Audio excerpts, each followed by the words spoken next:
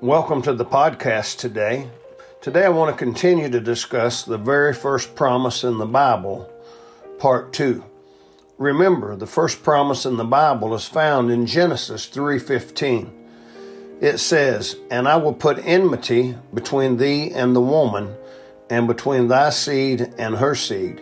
It shall bruise thy head, and thou shalt bruise his heel." God gave the promise that the woman would bring forth a son. We know that the promise was about the coming Savior, the Redeemer, the Son of God. God always keeps His promises. Jesus did come to save mankind from sin. Galatians chapter 4, verse 4 and 5 says this, "But when the fullness of the time was come, God sent forth His Son, made of a woman, made under the law, to redeem them that were under the law, that we might receive the adoption of sons." Satan battled Jesus throughout His earthly ministry until the showdown on Calvary.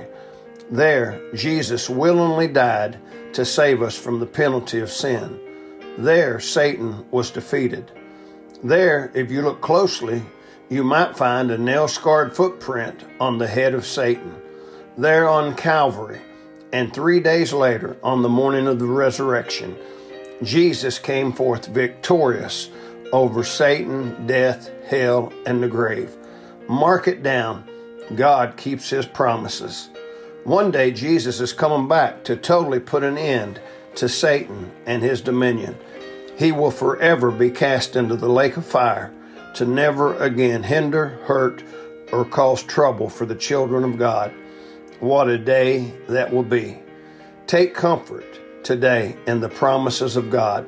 May God bless you today.